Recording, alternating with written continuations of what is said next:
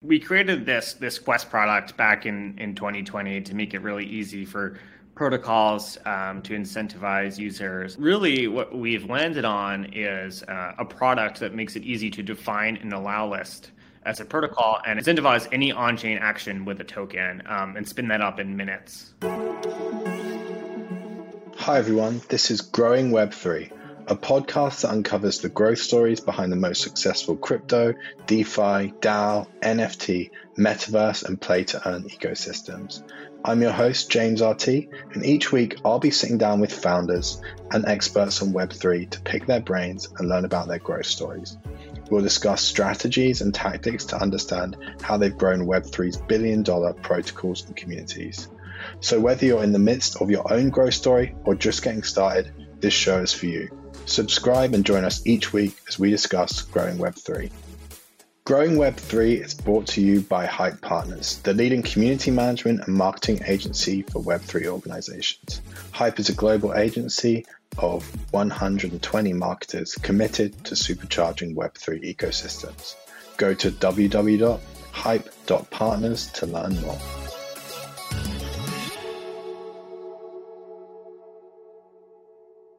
Hello everyone, welcome to the Growing Web3 podcast. I'm super excited to have with me today Brian Flynn, who is the founder of Rabbit Hole. Hey James, how great to be here. So great to have you on the show, Brian. I think we met like 3 or 4 years ago, and since then, so much has changed.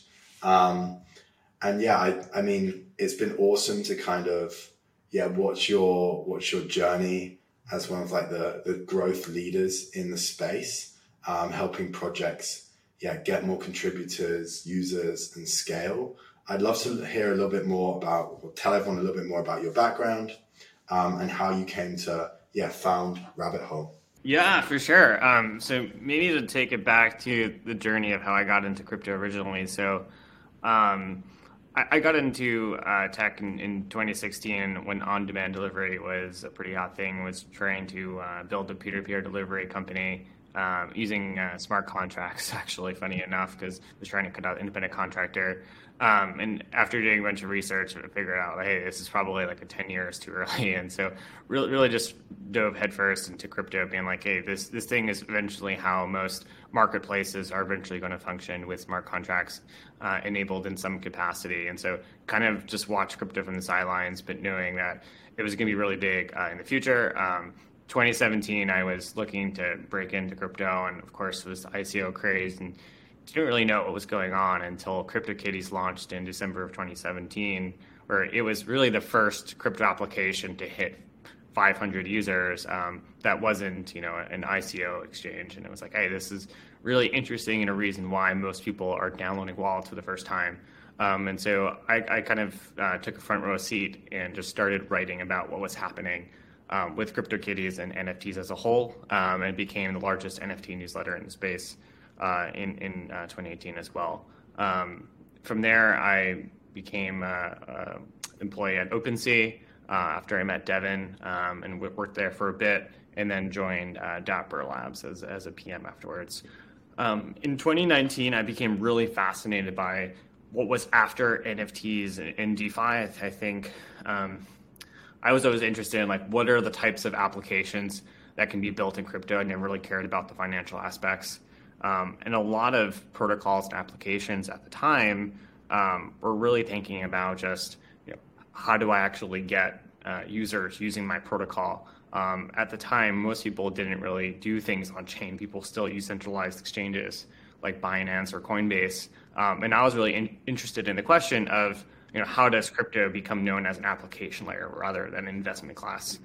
So in talking to protocols back in 2019, their biggest issue was all of my token holders are on centralized exchanges and not actually using my product. And so in starting Rabbit Hole, the whole premise was, can we actually find better ways for protocols to engage users to use the protocol and have token holders and users become one and the same?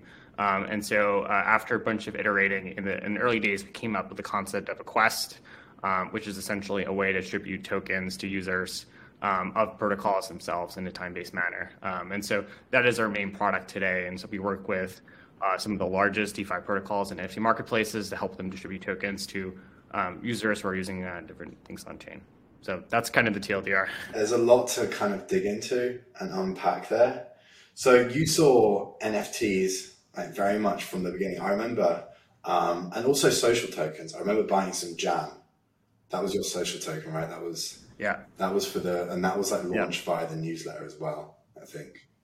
Yeah, I remember buying that. That was super cool. So yeah, how did you kind of go to focus in on DeFi protocols if you were so early to NFTs and social tokens as well? I mean, there's a lot there for sure. I think, I spent maybe, a good 2 or 3 years in NFT land and really came to the conclusion that most NFTs are just artificial scarcity and aren't really decentralized. And so what I saw across the board in almost all NFT projects, which really became true in the past 2 years after NFT bull run, was lots of creators and projects selling NFTs upfront without ever delivering on a product, which is, the name of the game through and through today. And so that really isn't interesting to me personally, right? I care much more about, how do I actually participate in a network and actually, have great value from that. And so that just wasn't true when NFTs today. But I did see that, in protocols like Maker that were actually decentralized, right? And so that's why I started talking to more of like what are the things that are actually decentralized rather than, things that I can just, mint an NFT myself and sell it for something later. I think with the social tokens was particularly interesting. I mean, social tokens, no one really talks about social tokens today. They call it, DAO, really, right? But that was really an effort because a lot of people were starting to realize that once Uniswap made it really easy to create liquidity for any token with Uniswap V2, so it's, hey, I can now create a token and now I don't have to use a centralized exchange to centrally list a token. And now you had this explosion of the long tail of tokens, and namely long tail of DeFi protocols. And so really what I was trying to figure out was, as a creator that has this large NFT newsletter, can I monetize it in a crypto native way, right? And so that's when we started experimenting with token gating itself.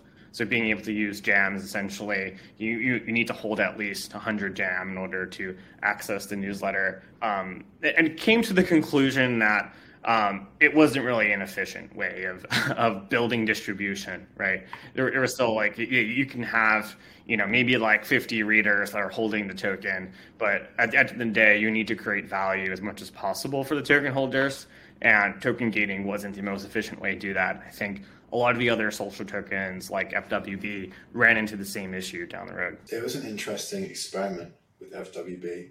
I was like quite an early holder, and I think, this idea of loyalty, or idea of like a SaaS model, doesn't really work with tokens that well. And I think, I thought it was quite obvious early on, but it seems like people keep coming to that issue now.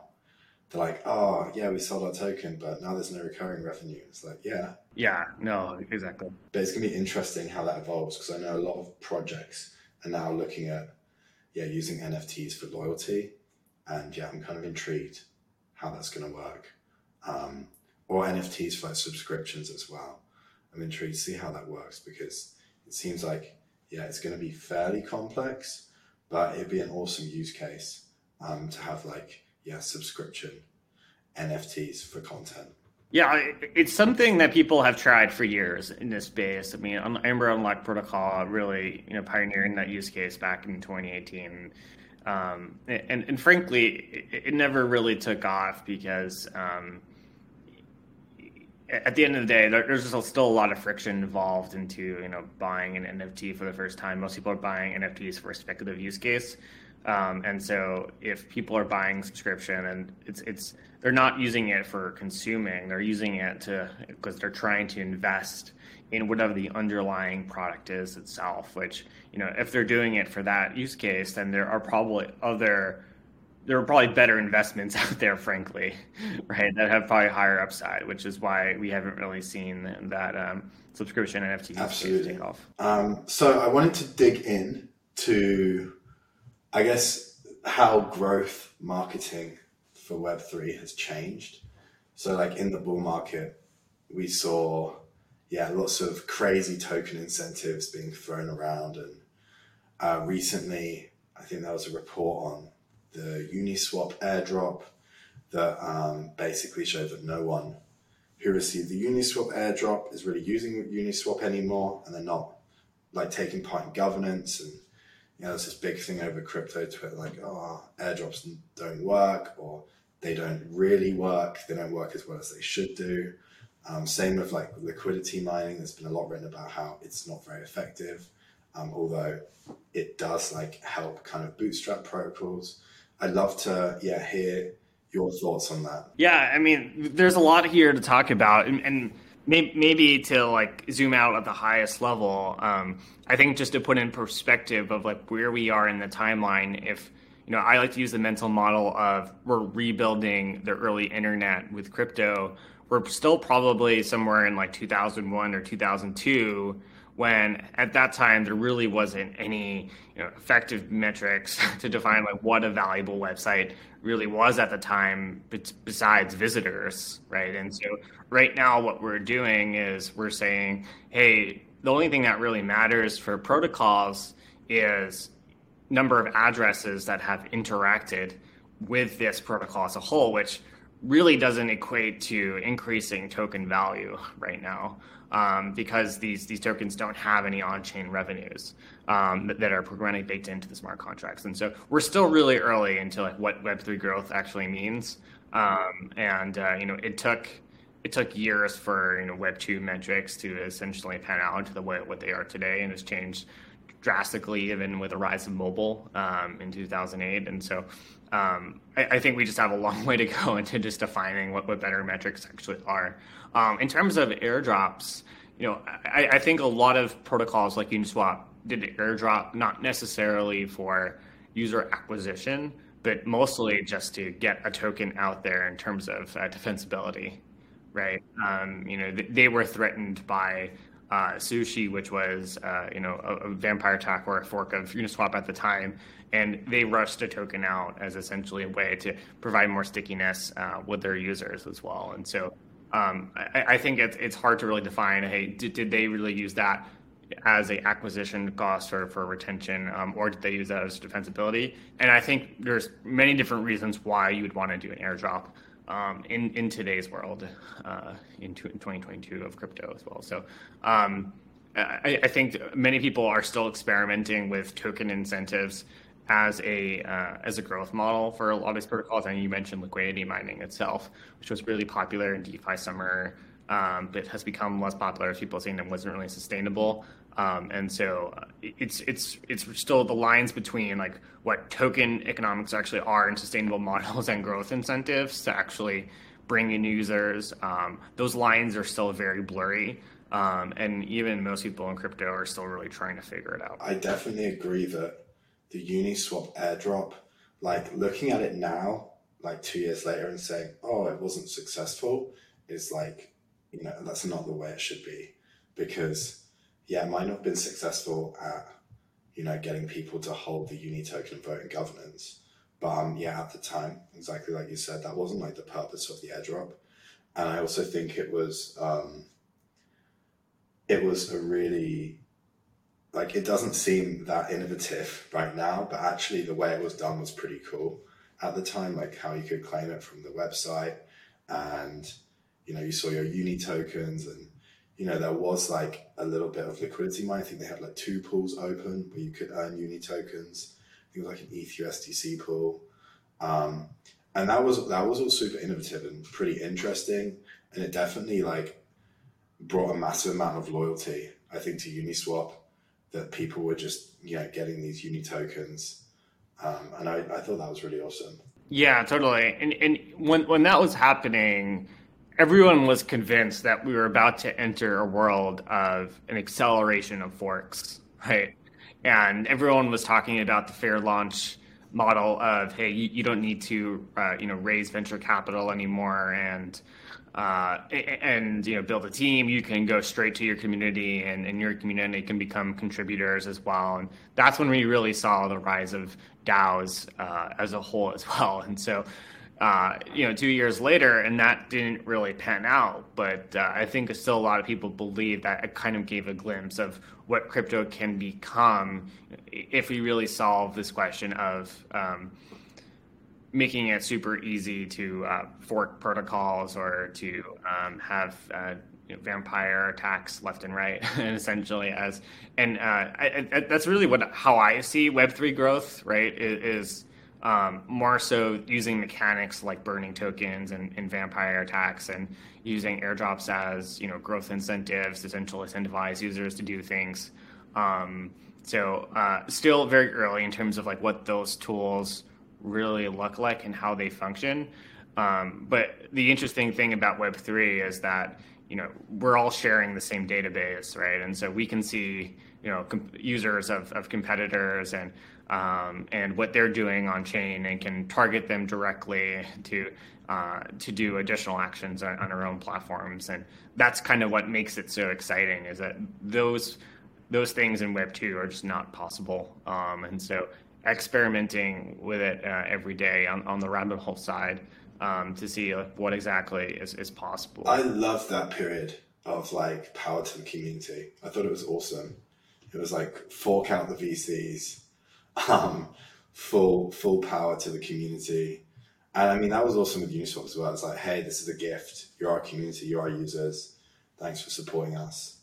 The protocol is now 51% yours, or I don't know what the exact number was, but I really liked how it changed the narrative around token models to say you need to give your community a lot more. And yeah, some like Sushi were giving a huge amount more to the community, and others, like, it became standard that people were expected to give like over 50% of tokens to the community, or distribute them to the community over time. And I thought that was awesome. It was a really positive change, and yeah, it really accelerated DAOs as well. Yeah, I mean, it's interesting that after that happened, why didn't we see more of that? It kind of went back in the opposite direction, right? That's really when FTX took center stage and started taking customer funds and investing it into different protocols on Solana as well. Yeah, it's sort of a shame, because that was a really exciting part of crypto, seeing what was actually possible in terms of getting users and contributors one and the same, and using token incentives as a way to do that. So hopefully it comes back in the next market. Let's hope, or maybe before. So what do you think are going to be the key trends for the next the next 6 months, year, when it comes to growth? So one of the things that I'm actively thinking about, and it's what's related to Rabbit Hole as well, is all of the play-to-earn gamers that was happening in the last bull market have transitioned to airdrop farming, right? And now you have millions of users across the world essentially trying to anticipate future airdrops and doing random actions in different communities as a way in hoping that they have some future wealth in some capacity. And a lot of protocol teams just don't know how to deal with it, frankly. And they're kind of like being overrun by these airdrop farmers.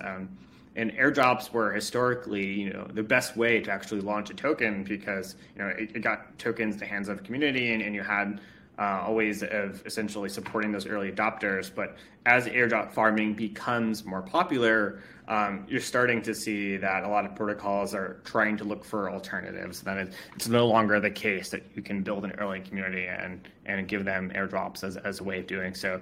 And so that's something we're actively thinking about with Rabbit Hole, how we can support these protocols a lot more with their token distributions as they trying to incentivize contributors and users to use their platform. Yeah, I mean, the airdrop hunters are getting pretty.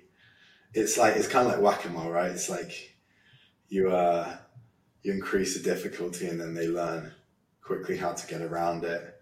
And there's been lots of like civil resistance that different protocols have tried, but then yeah, it's an interesting problem to solve. And what kind of things are you doing to solve it? Like more actions needed from the user, or do you have like data? Do you do data analysis? Yeah, so essentially, our journey so far has been, we created this Quest product back in 2020 to make it really easy for protocols to incentivize users using Sybil as sort of a filter. And what we learned over time is that a lot of users may be Sybil resistant and unique, but they were not exactly high quality. And so we spent a lot of time thinking about what high quality users for token distributions actually look like and on-chain reputation, but really came to the conclusion that it was too early.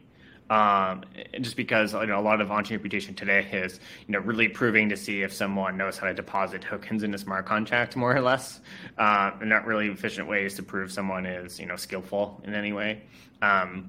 And so really what we've landed on is a product that makes it easy to define an allow list as a protocol and incentivize any on-chain action with a token and spin that up in minutes, right? And so now we essentially have a product that makes it easy for a protocol to spin up a token distribution or an airdrop as easy it is to spin up an ad on Facebook, essentially, right? By just defining different user segments or an allow list in the Web3 case and try and activate those users on their own protocol or platform. So taking a lot of similar learnings from the airdrop model and sort of providing an acceleration of it and making it easy for protocols to do multiple airdrops over short time periods over just rather than just a single airdrop itself. And so pretty excited to see how protocols are going to use it. We're probably going to launch it in about a month or so. I'm going to look forward to using that. Sounds awesome. Coming to a close, and I have a question that I ask everyone. And I'm super interested to hear your answer. So if you were head of growth or CMO for a company protocol in the space, who would it be? Obviously can't be Rabbit Hole. Oh man. Let's see. It would probably be sushi, honestly. I like it because it still represents the first fork out there, and I think they have almost nothing to lose at this point besides to be really aggressive during the bear market, and so they should just be as aggressive as possible with what they have right now because they're already at kind of rock bottom, and so I think they could do some really interesting things.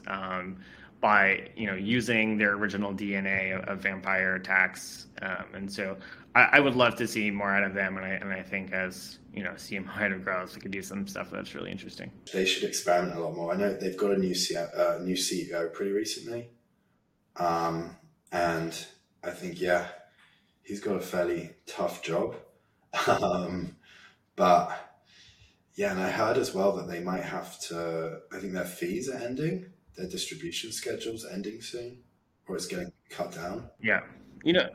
One of the problems with whether it's sushi or operating these other protocols is they just take whatever the hot protocol is at the time, whether it's like NFT marketplace, right, or like a DEX or something, right, and they just copy whatever like the best thing is out there rather than creating net new products, right? And I think that is.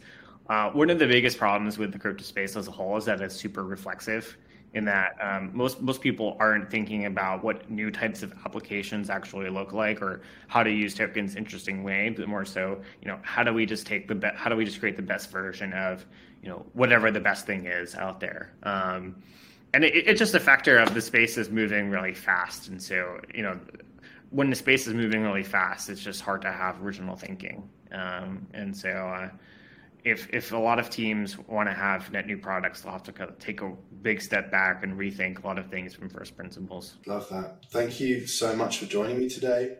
If people can or want to get in touch with you, what's the best way for them to do that? Yeah, the best way is through Twitter. My handle is Twitter @FlynnJam. Awesome. And yeah, I recommend following Brian. He has some extremely spicy takes sometimes on growth. So catch you all on Twitter. Thanks so much. Yeah, thanks for having me. Thank you for listening, and we hope you enjoyed this episode of Growing Web 3. You can see the show notes and all the resources mentioned in today's episode at hypepartners/podcast. Thank you for listening again, and be sure to hit subscribe to listen to new episodes first. Growing Web 3 is brought to you by Hype Partners, the leading community management and marketing agency for Web3 organizations. Hype is a global agency of 120 marketers committed to supercharging Web3 ecosystems. Go to www.hype.partners to learn more.